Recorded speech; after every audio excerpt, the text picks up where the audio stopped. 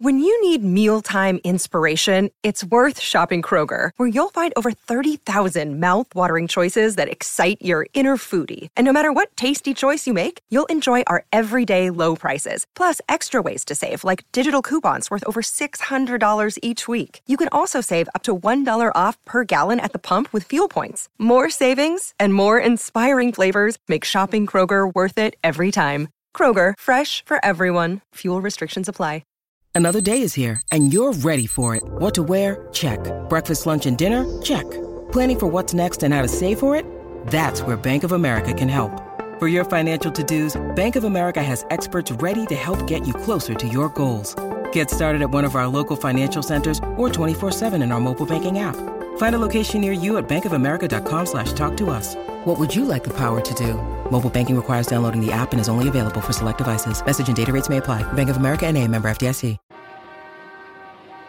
Does picking an outfit have you running a little too fashionably late?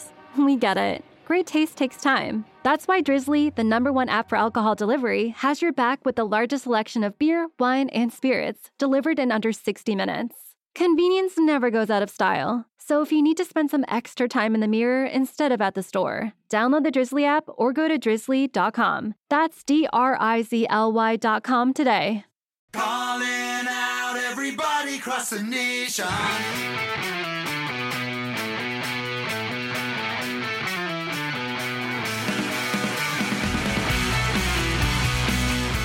Welcome to Cobras and Fire. Today we recap recent concerts, record store day, and tipping etiquette on an $8 beer. So strap in as we do a lot of dumb. I used to mingle with the scum, working hard on my bubble gum. I used to do a lot of dumb.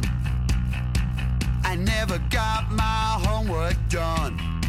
I need some motivation, just some inspiration to keep on learning more. A little fun detention, just some intervention is what I'm yearning for.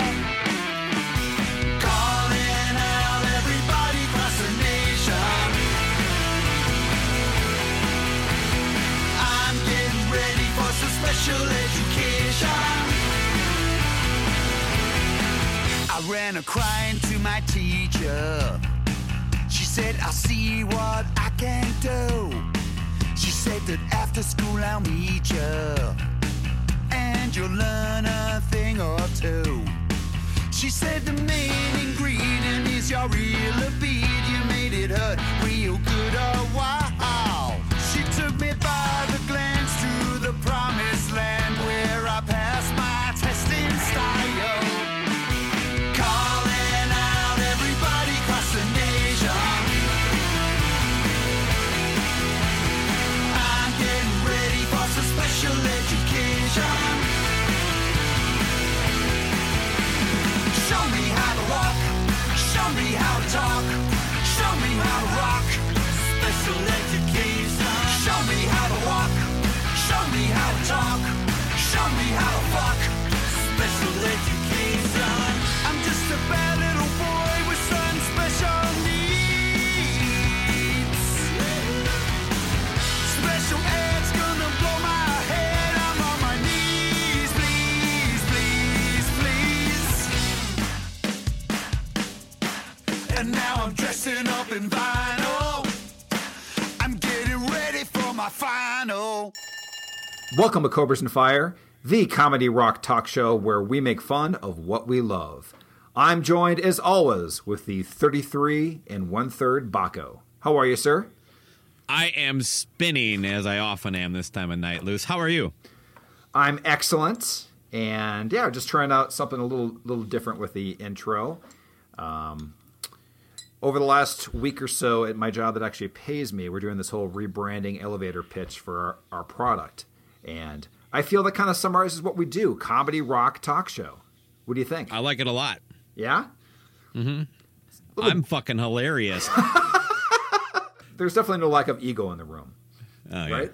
Yeah. Right. There's a couple reasons for it, but we want for our fans, you know, if you're listening to the show, we always want you to share our show on Facebook and things like that. But when somebody asks you, hey man, you got to check out the show, it's Cobras and Fire, you know, I don't know about you, but you're kind of like, how do I describe this show in four words? Oh, it's got a lot of rock. These guys make a lot of jokes. They talk about new stuff, old stuff. No, it's a comedy rock talk show. Done. But there's another reason, too. I don't know if you want to add anything to it, but there's another reason I'm doing this as well. No, from beginning to end, I think you've summarized us all up. So what else do you have? They say imitation is the greatest form of flattery, right?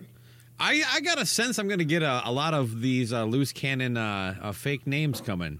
I don't know what you're talking about. I'm talking about little things like we do our Easter eggs. There's certain podcasts like Toomey that has done that and things like that. Show. That is a real show. And people, we do a lot of things where we just play a song versus doing the whole DJ. Yeah. Intro. Yes. Yeah, we talk about almost anything we feel like. And then here's a song. Yeah. And let you know, too, people, we are going to start in the notes going forward. I'm going to have links to either Spotify playlists or the tracks in full in order. So when you're listening to it, you don't have to jot things down. If you hear a song you like, you go back to the notes. There it is. We want you to buy this music. Isn't that correct, Bucko? Absolutely. Drink. But yeah, so that's one of the reasons. The other reason is just like with, you always got these knockoffs out there. Are you aware that there are several podcasts that kind of sound like ours now? I only listen to ours, so no. That's right. I forgot. You listen to no other podcast but yourself over and over again, don't you? Yeah. Yeah. Why do you think we got so many plays? But we've got, there's a couple shows out there on iTunes, and we now have, the description in our title. But are you aware that there is another podcast out there that's out of Canada called Snakes and Flames? Ontario, I assume. But no, I'm not. Okay. And there's also one. It's an alt-right podcast called Pythons and Tiki Torches. Alt-right. It's good to be inspiring the alt-right movement. So. And there's also one that's very specific called Two Assholes, one from Denver and one from St. Paul, who talk in their basement for several hours. I have heard that one. Yeah. Is it pretty good? It's the only one I subscribe to. So how's that beer you're drinking, Loose Cannon? It's pretty good. I am. We unfortunately could not find some. First off, we appreciate everybody that's donated, but we could not get out. One of the places. I've been buried under snow here for a couple weeks, but that's a good excuse. I still had no problem tracking down the Coors Light that Ivan Galasic bought me. No. No, I know. It's everywhere. So. Yeah, it's in your fridge, and but also it's either Ivan Galasic or Galasic. What do you think it is? I think it's Galasic. I'm going with Gal Esic. Okay, any of those out there, Ivan. We know how to pronounce that at least. Yeah, Thank but you Ivan, very much. We'll be getting to your beer just in an episode or two here. Just wanted to at least give an update because we don't have any of our beers ready tonight. What are you drinking right now? I'm drinking a Full Sail IPA, and it's an ridiculous. IPA, fresh. Mm-hmm, yes, ridiculously tasty, Citra and Centennial hops. It's out of Oregon, or Oregon, however you want to pronounce it, and it is excellent. What about yourself? I am trying this thing called Lucky Buddha. It's actually a pretty smooth, crisp, refreshing Pilsner of some sort. I'm not really sure where it's out of. I guess Japan, but who knows, man. It was on the shelf at Total Wine, and it looks like a little Buddha. So sure, and so basically what we're saying is whoever's donated, we've been using your money for other beers. Absolutely. Drink.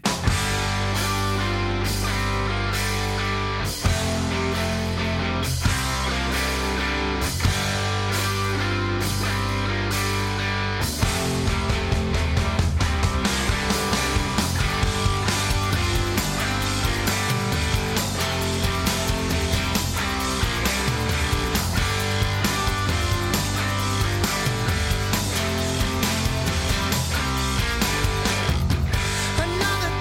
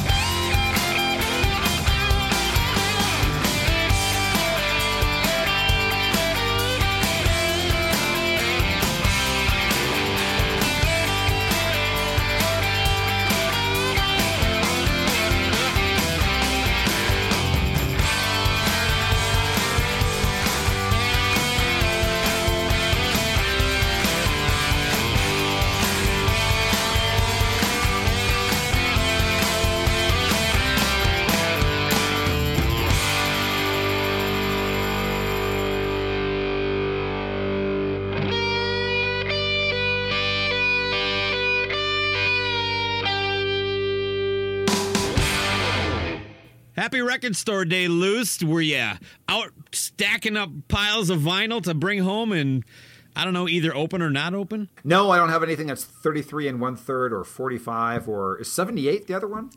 Yeah. Back in that was the olden times. Yeah, so I do want to know more about Record Day because I've seen increasing amount of posts about it over the last couple of years. When did it start? What's it all about? Break it down for me.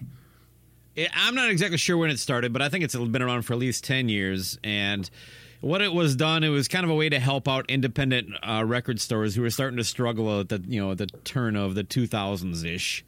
By offering, them product that you could only get in their stores. So, bands of all types. I mean, Living Dead, whatever. I mean, there are, special releases that are only available on Record Store Day in independent music stores, so to speak. I think they still sell them after today, but I'm just saying they're released on this day. And, basically record collectors line up. I mean, I went to 3 stores today, and it was a mob scene at all of them. I only made it through the record store exclusives at one of them. But it's a lot of fun. The places around here, they have bands play. And, they have all sorts of other incentives to get you in the store, which is, kind of what gets me going. It's really difficult, in my opinion, to, key in. They list what the releases are going to be. You'll know in advance, right? The problem is you never know what stores are going to get them or how many copies they're going to have. And there are people that, just hunt this out. It would drive me crazy if I was intent on getting a specific release. So I kind of check out and just kind of go into the stores and see what they got, and if I find something I like, I pick it up. I walked away with 3 records this year. Nice. Okay, that's cool. And are they all? Have you noticed the prices go up every year? Kind of. Well, they're never cheap. You know what I mean? Sure. But and actually, this year the record that I bought a Kiss double album of Live at the Ritz. It was not a Record Store Day release. It was like a radio broadcast. It's just basically a bootleg, but it was sealed and new, and it was a really nice package. Double album, gatefold, looks really slick. I haven't listened to it yet, but that dropped $40 on that, and that's a bit high. But I at some point I'll go over the set list on you with Kiss. That was in 1988, so. Really cool record. Hopefully it sounds good. But then, it was. You're talking anywhere from $15 to $50 typically, depending on what it is. I thought for us, Luce, next year for Record Store Day, we could offer a Cobras and Fire. We release that week's ep only on vinyl.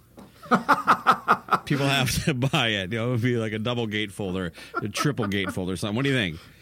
We definitely have to work on the packaging from here in that time. It'll be something you have to buy, though. It'll be so incredible, the artwork. It'll be a 78, too. Oh, of course it's going to be. You're not going to be able to play it. Work on most turntables. Well, it probably wasn't. I don't think it was an official special Record Day release, but you did pick up the Karabi, what was it called, One Night Only, where he does the whole Motley 94 album? Yeah, something like that. I don't have it in front of me, but yeah, it's One Night in Nashville or something. I don't know. Mm-hmm. And were you impressed with this? Pretty good set? Very much. If anything, I thought the vocals weren't recorded great because he sounds great. They just don't kind of pop. I agree. Small complaint, honestly. It was. I probably shouldn't even mention it. That's great. It's fucking awesome. Anything in particular? Because I have one that I'd like to play, and I'll tell you why too. Well, then why don't you, instead of asking me that, tell me what you want to play and why? Is it that you want to play because I have a song already picked out and I have a big story to go with it? It's an easy pick, but I'm gonna do Hooligan's Holiday because I think it's a song that's aged well. It's the opposite of Sonic Boom Grapes that doesn't ferment in reverse. Yes? Very much. Yeah, this is not Motley Crue's prune juice.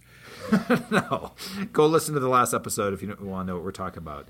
But point being is there's something because this is obviously not Crue, it's just Karabi and his band that is incredible. Is it his son on drums? I think that's accurate. Yeah. I think I have that right. Okay. Well, I mean, he definitely does Tommy Lee justice. And one of the things I've always loved about Hooligan's Holiday is the drum beat. It's very, I guess, there's like fills that you think are going to come in that don't come in. I don't know how to describe it because I'm not a musician, but it's one of the things that makes the song for me. Any comments about it in general?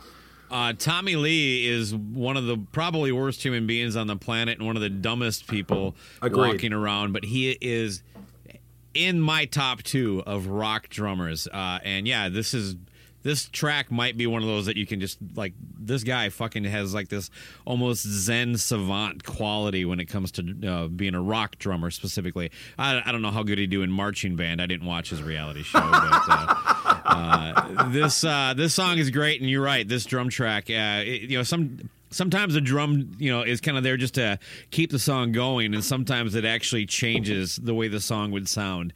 And this is very much the latter.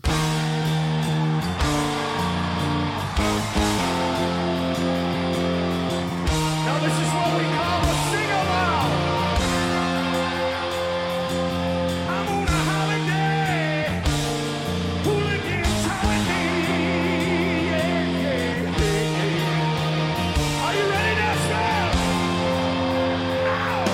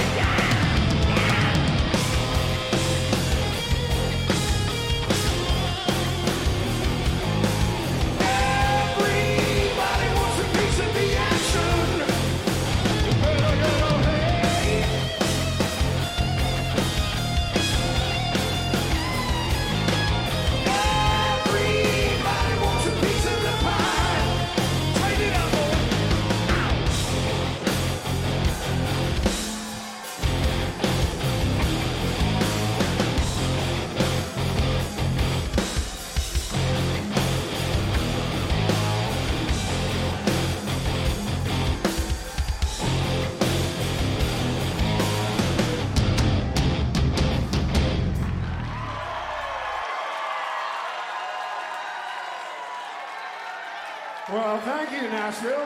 How you doing tonight? Concerts, Luz. Yes, a place where you can see live music. You have anything to talk about in regards to that? Because I do. I definitely do. Well, I'm going to tell you one that you helped me. You pretty much forced me to go in a good way, and that is the Glorious Sons. Can I kind of break down what happened the night that I was going to go see them? Absolutely. Drink. Well, it was a Thursday night, and I was very tired. It was 7 o'clock, and these bands, they don't go on until 11 o'clock a lot of times here. And when you're old, like us, it's hard to make that pilgrimage when you got to work at 6:30 in the morning the next day. But I told you, and you had seen Glorious Sons a week or two ago, I said, I'm not going to go to the Glorious Sons. I'm too tired. I'm done. I'm just letting you know. And what did you say back? You're making a mistake. That's all you said. Mm-hmm. You're making a mistake, which sounds like something out of an action movie or whatever. Yeah, typically I wouldn't ever talk you out of skipping a weeknight concert in a small club just because we see these bands a lot, but we don't see this band a lot. Yeah, because out of Canada, they're small, all that stuff like that. So the fact that they were even coming by was a rarity. So, in short, I don't remember what I texted. Did I text you then or just fucking tell you that I was there? Oh, let me just pull that back up. It was the point is, you said screw it, and then I got a text at 11:40 that had the show times. Oh, that's right. They had the show times there. Yeah, man. I mean, it was 2 hours. I was sitting in bed, almost asleep, and I just turned to the wife and I go, "I'm going." It's 10:30 at night. I'm like, I gotta go. These guys aren't gonna come back. And I just took off. Jesus, take the wheel.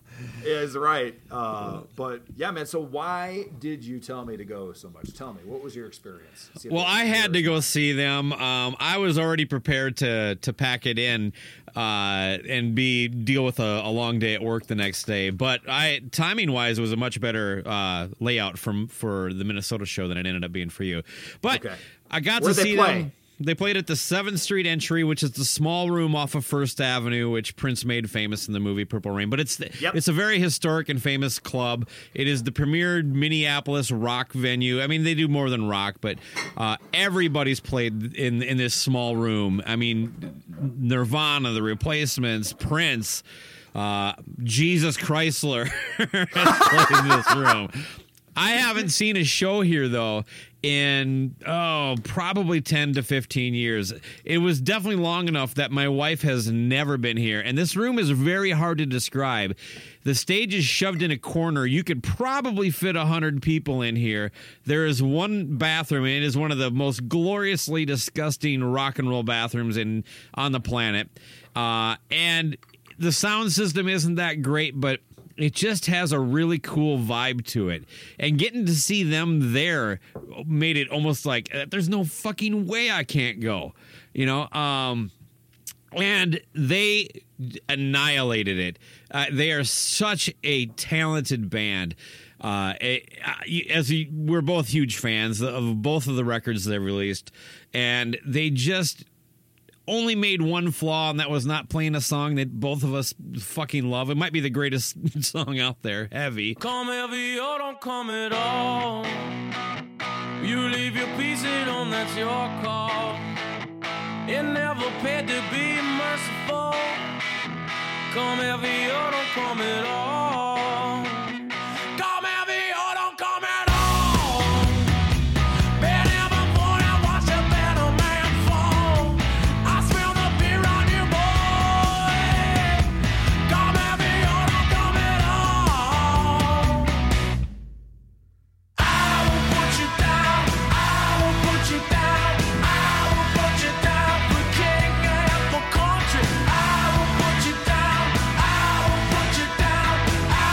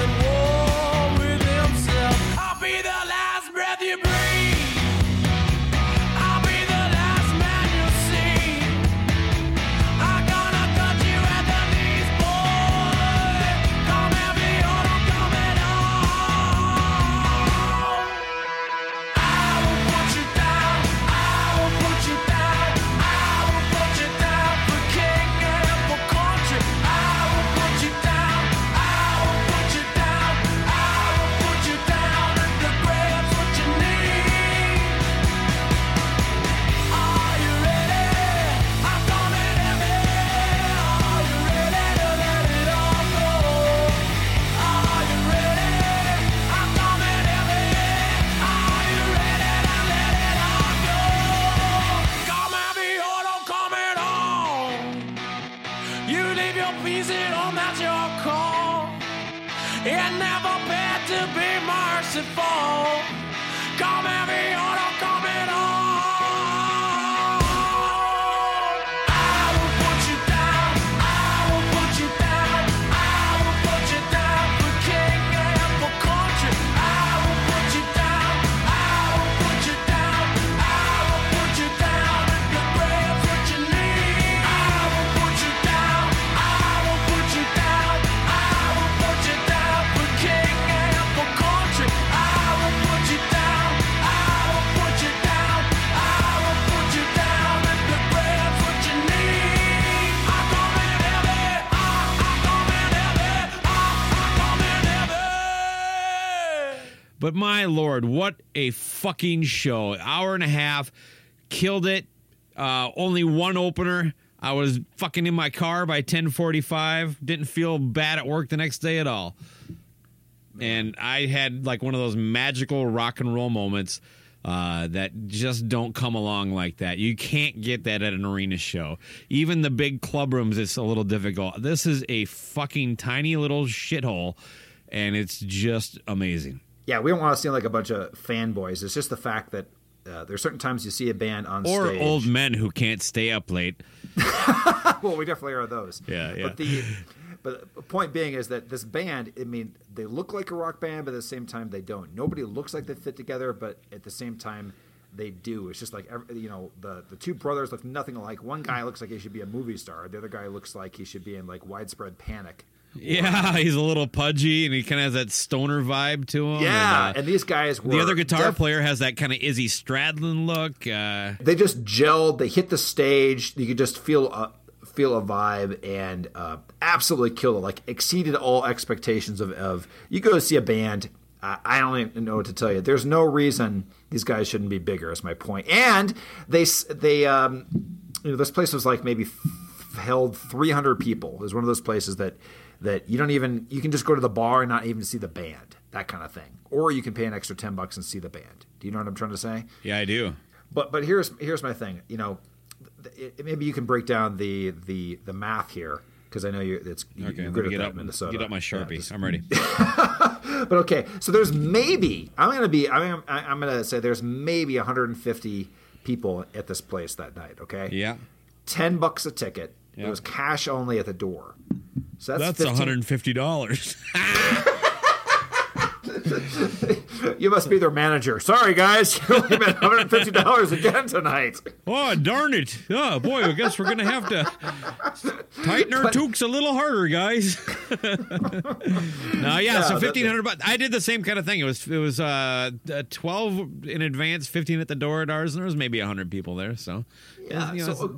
So they're in a van. They had. It wasn't just them. They had people helping them too, like one or two people. Yeah, they're at least traveling with 9 total people that I could tell. Okay, so how is that feasible? Well, I don't know. Maybe the record company is helping them out a little bit. They do get a little bit of merch sales, but as you're on tour, it's really hard to keep a merch supply going if it sells decent. But yeah, I mean.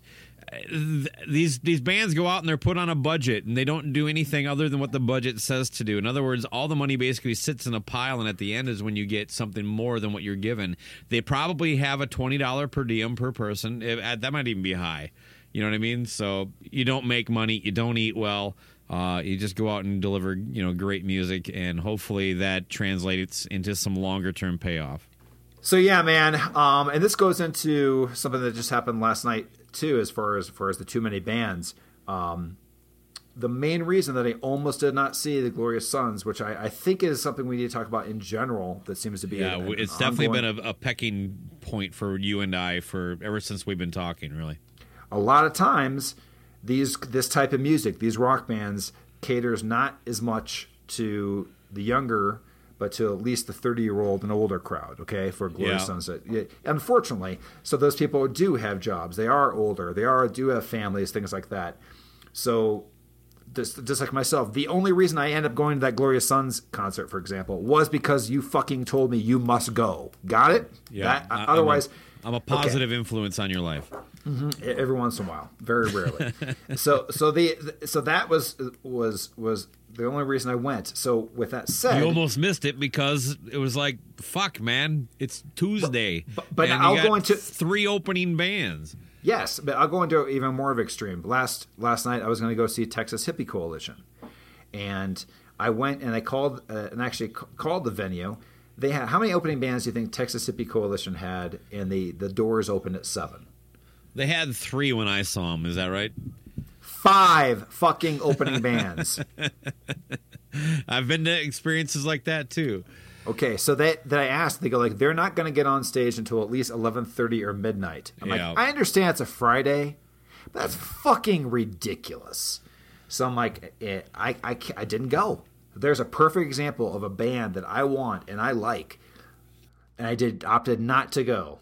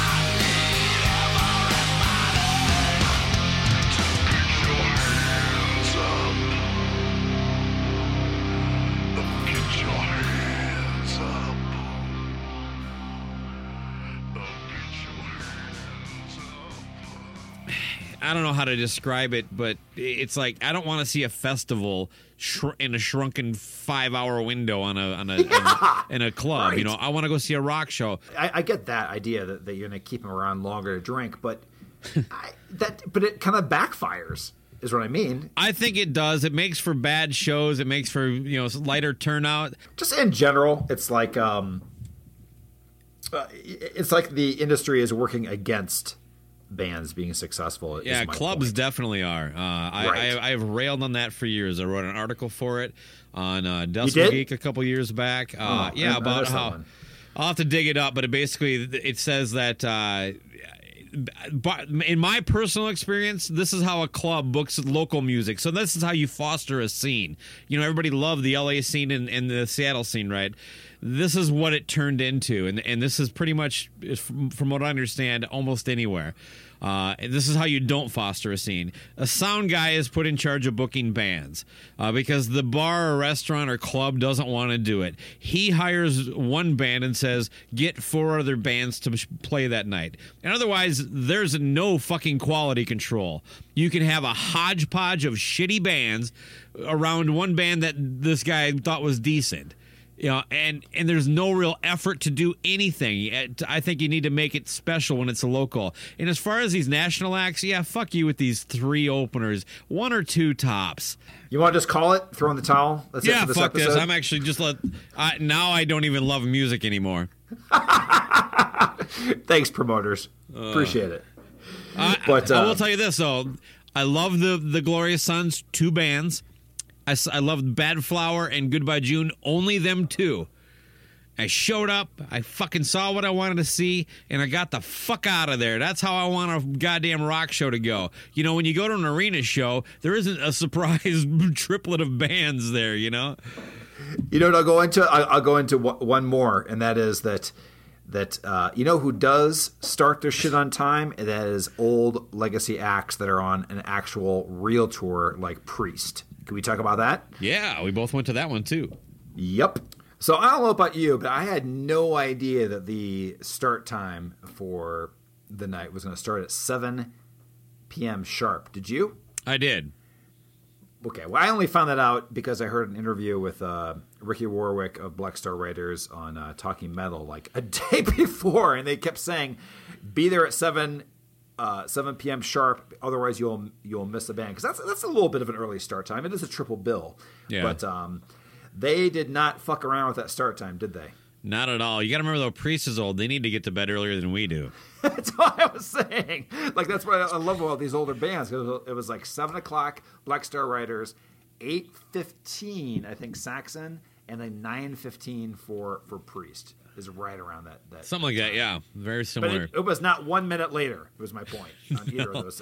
You know, most of those AEG festivals we love, they all fucking hammer off within a 2-minute window of everything they say that's going to go on. You're right. But I was loving it because I was like, yeah. It was it's Black Star. They started right on time, and they're kind of an interesting band because you've got, you know, they're based. Do you know more about the background than I do? I know that they were kind of Thin Lizzy, and then they morphed into doing their own original. Yeah, they were doing the Writers. Thin Lizzy thing for a decent chunk of time. Yeah, at least a few years. But it was done more as kind of in tribute, to be fair. Sure. That's my understanding anyway. You know, Meister can chime in and correct me on some of this stuff, but and I think what happened was they started to almost feel fraudulent because they wanted to do some new music, and they liked the band they had. A couple members changed somewhere along the way, but they felt it would be refreshingly so, you know, inauthentic to release new music as Thin Lizzy, so they changed the name. Yeah, and their first album did sound a lot like Thin Lizzy, and it still does. I mean, obviously, they played Jailbreak and things like that. But, man, I don't know if you saw this observation during yours, but did anybody stand up during their set when you saw them? There was no seats at the venue I went to, so well, yes. Okay. Well, first off, nobody, even when you're pushing 50 as an average age, everybody sat down. Not even when they played Jailbreak did anybody get up until the last song when basically Ricky Warwick forced everybody to get up. And that was the track Dancing with the Wrong Girl.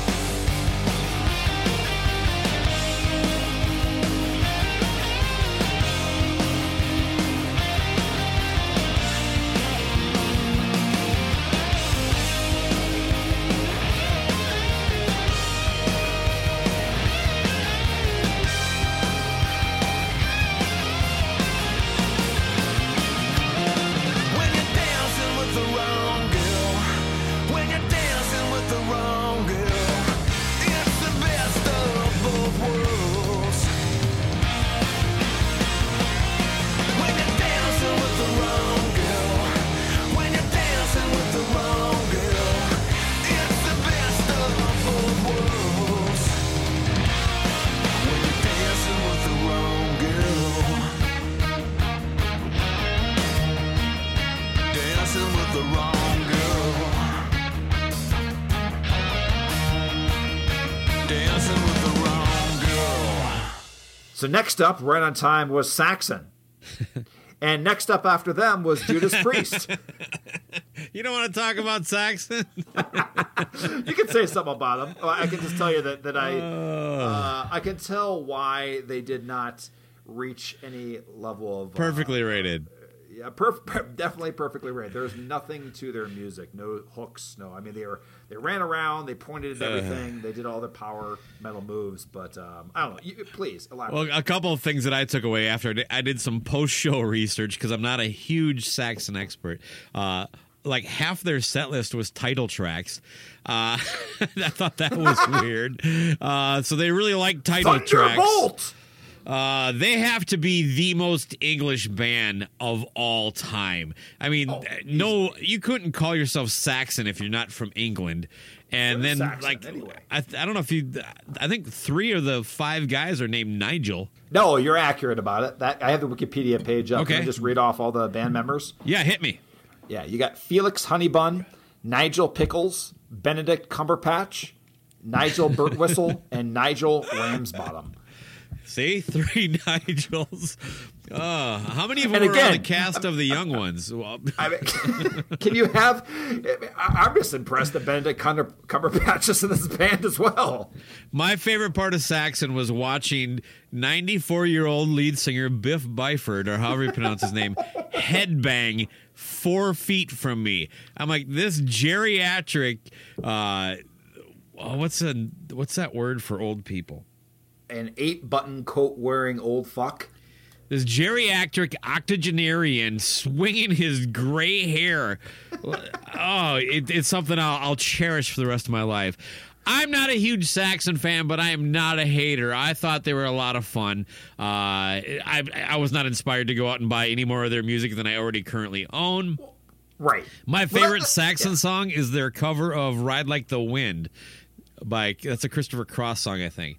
Anyway, yeah, I mean, that was the whole thing. I saw them, they're technically proficient. They put on a good show. It's just that nothing stuck. There's no hooks. There's nothing they grab. No, I mean, that's kind of their deal. I mean, I've talked to people who are huge fans, the Meister being one of them. I don't get it. At any point, did Biff ask somebody in the audience to give him his coat that he could wear during Denim and Leather? After they had sound issues too, just like Black Star. So I actually went to the bar during them after 4th song. Oh, I did drink the most beer during Saxon. Hey, let me ask you a quick question. Yeah, go ahead. Don't you think if you're charging $8 for a 16-ounce can of Miller Lite, the tip is included? Always. That is called a guilt tip, where you should not feel guilty if you're not giving a tip. Not at that price. No, at that price, who's the person being cheap? The person selling it. If they're not giving this guy $1 out of every $8 beer, they're the cheap fucker. Yeah, exactly. I mean, we should not be responsible. I don't care how tight you harness that shirt around your tits, lady. You do not get $1 extra. I'm already paying $8 for a 60-cent can of beer. Yeah, you're paying a 6-pack price. I'm clearly not cheap. Yeah, I just paid $8 for this beer. It doesn't make any sense, because if you are, and somebody's like, well, that's shitty. This guy, he's counting on your tip. He's not really. He shouldn't be. He shouldn't be. The place should be paying a good amount, because if everybody, it's like the same thing as a doorman at when you go to a hotel. If you're giving somebody $5 every time somebody opens a door for you or something like this, that guy is that should be a job that you have, because that guy should be like at every high school on career day. This is the fucking job you want. I literally get $5 handed to me for opening a door. I don't have any skills. I have no skills. Same with the guy that's doing this. Let's say each beer takes you a minute, and all you're doing is twisting a cap. That's $1 per beer. Yeah. 60 minutes. This line never ended, is my point. Yeah, okay? I know exactly what you're saying. So in theory, that guy is getting $60 in tips per hour, plus this, plus. Anyway, it's just... Something tells me the guy who picks the price of $8 is taking half of that $60 too. Yeah. Finding a way to do it. Just fuck. Those are the cheap fuckers, okay?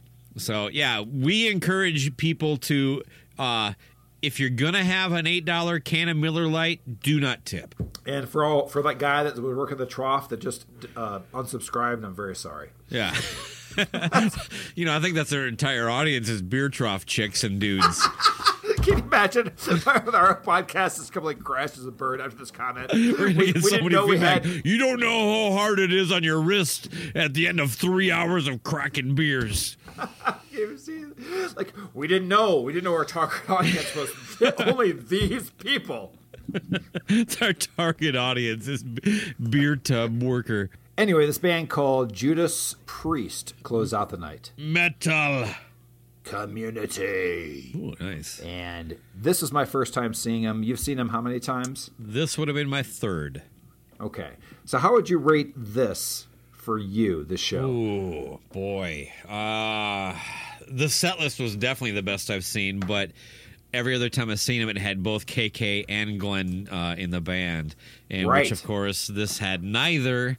It had Andy Sneap and, of course, the Richie Faulkner, who adds a lot of life to everything Priest does nowadays. But they were spot on.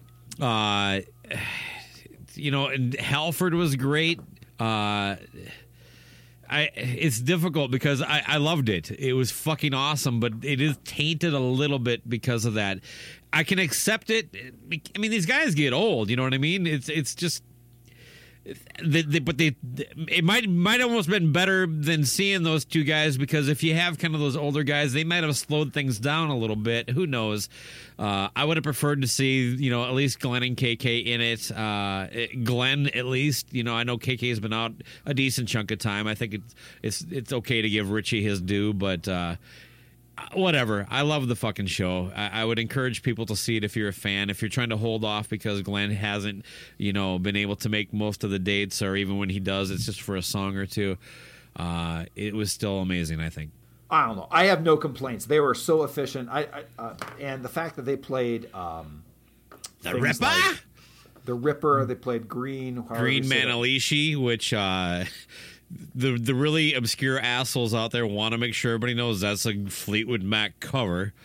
Yes. Yeah. Yes. Fleetwood Mac's not playing that anytime soon, people. No, that was during some like the Fleetwood Mac before Fleetwood the Peter Mac. Green era. Yeah, it's like, right. I mean, there's songs that I would have replaced ones with the other, but that would really be nitpicky. They hit 11 of their 19 albums. My God. Fuck yeah. And they always play too much British steel, but it's still hard to complain, man. I mean, the fucking Grinder. Right. It's just, Jesus. But you don't like Grinder for whatever reason. I love that song. No, I love Grinder. I'm saying, what am I going to take out? I would take out Breaking the Law and Living After Midnight. They have to leave those in. So right. I get it is all I'm saying. The fact that they went through 19, I'm looking at the set list right now, 19 tracks. They did like an hour and 40 minutes. And then Halford got to sleep before 11. I mean, it's yeah, exactly. It was great. I mean, they did not fuck around. Now, that guy has He was in his hotel room flipping through his thesaurus by 11:10. And it goes to my point about that album, though, that for Firepower, everybody talks about what a great album it is. It has some good songs. I say it's front loaded. To my point, the songs they played were tracks 1, 2, and 3 off that album. Hey, you as casual wear, do you think it's weird that Rob Halford seems to really enjoy black sweatpants cut off, like cut off sweatpants shorts? You're talking about like that's like when he's like on a day off. That's what you'll see him wearing, walking around with black boots and his. All I know is first off, Halford was definitely put all of his effort into his performance. He did not look happy throughout the entire show. He looked at he looked like he was like had a constipated look on his face while he sang. So, do you know when he was happy though? I'll tell you when he was happy. That is when he rode his motorcycle out, and for Hell Bent for Leather, he sat his ass down for that entire song. He didn't look at the audience. He looked sideways, and he just feels sang good. This feels good. Nice leather seat. Get to sit down for a song. Because after that, then he got up and he was pretty happy. You know what my highlight of all the show though was? One of the things I love: no drum solo, no fucking guitar solo. They played 19 songs, and they didn't fucking do the old man break, because Black Sabbath did that, and it's like, all right, our original drummer isn't here for the farewell tour, so here's somebody else. We're gonna go off stage for 10 minutes. I love it. I loved it. Just no drum solo, no guitar solos. Right, like anytime that they were playing, you would hear a drum. Like a drum beat start up, and I was like, "Oh Jesus, please no!" Or like Faulkner would play like an intro, but it was just like a long intro to another thing coming. Yeah, like a build-up. But I was like, "Oh fuck, are they going to go do a guitar solo now?" I'm like, "Thank God!" You're exactly right. They blazed through the set, professional, sounded great. The set, I also thought the stage was really cool. There's no pyro. It was awesome. Yeah. For people that haven't gone, it was basically the entire back of the stage was a giant LCD, and they had all sorts of things that were related to the song. They would typically start with the album art for the song they were about to play, and Yes, that I did like too, is because they were showing, here we're playing our whole catalog. Here's the album art. So half the night it was showing British Steel. Nope, according to this, they've only played 4 songs. No, I know. They only played 4 tracks, yeah.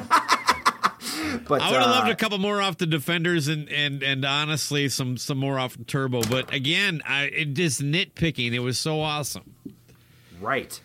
And it did make me go back and check out Defenders of the Faith, which is one I never owned, but now I have a whole new appreciation for that album. Is that one of your top 5 from them? Oh, easily, yeah. My top 3 is probably those 3, Screaming, Defenders, and Turbo. Turbo gets a lot of hate because it kind of went poppy, but I've listened to that record like 5 times since that show. I kind of forgot about it, and then they're playing Turbo Loving Them. I'm going, I got to go home and listen to Turbo! All right, Baco. So I'd like to close out this show with one of the tracks on the second half of the front-loaded Firepower Judas Priest album called No Surrender.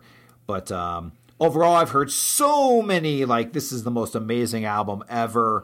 Andy Sneap is a producer. Sonically, it's incredible. But overall, can you summarize the album for me? Sure. It's not that bad. Rock's not dead. It's on time without 5 opening bands and not starting after fucking midnight. And you found it. Atta girl.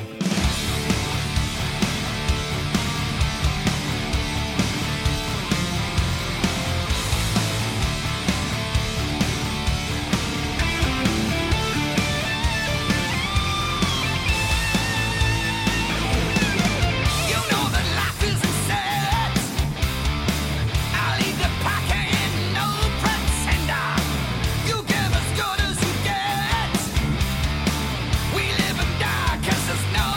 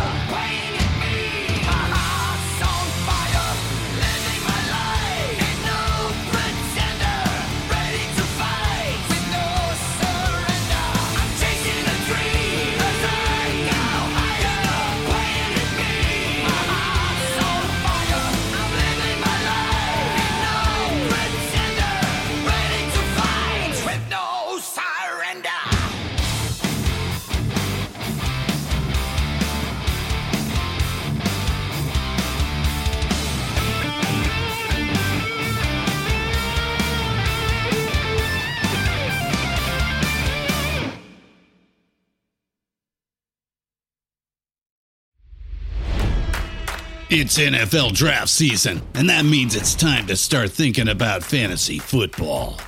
FantasyPoints.com features industry-leading experts and prognosticators using proprietary hand-charted data to help you score more fantasy points. FantasyPoints.com is the place to go for whatever kind of fantasy football you play. Whether you play fantasy football, daily fantasy sports, or do a little bit of everything, Fantasy Points has the meticulously researched content to guide you to victory.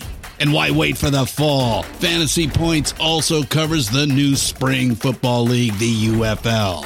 Join the guru, John Hansen, Scott Barrett, Joe Dolan, and other massive names in the fantasy football universe with an exclusive offer. Use code Pantheon for 15% off any Fantasy Points package, including the all-in package, with access to every article, tool, and data nugget that Fantasy Points has to offer. That's FantasyPoints.com and code Pantheon for 15% off at Fantasy Points. FantasyPoints.com, code Pantheon. Score more fantasy points.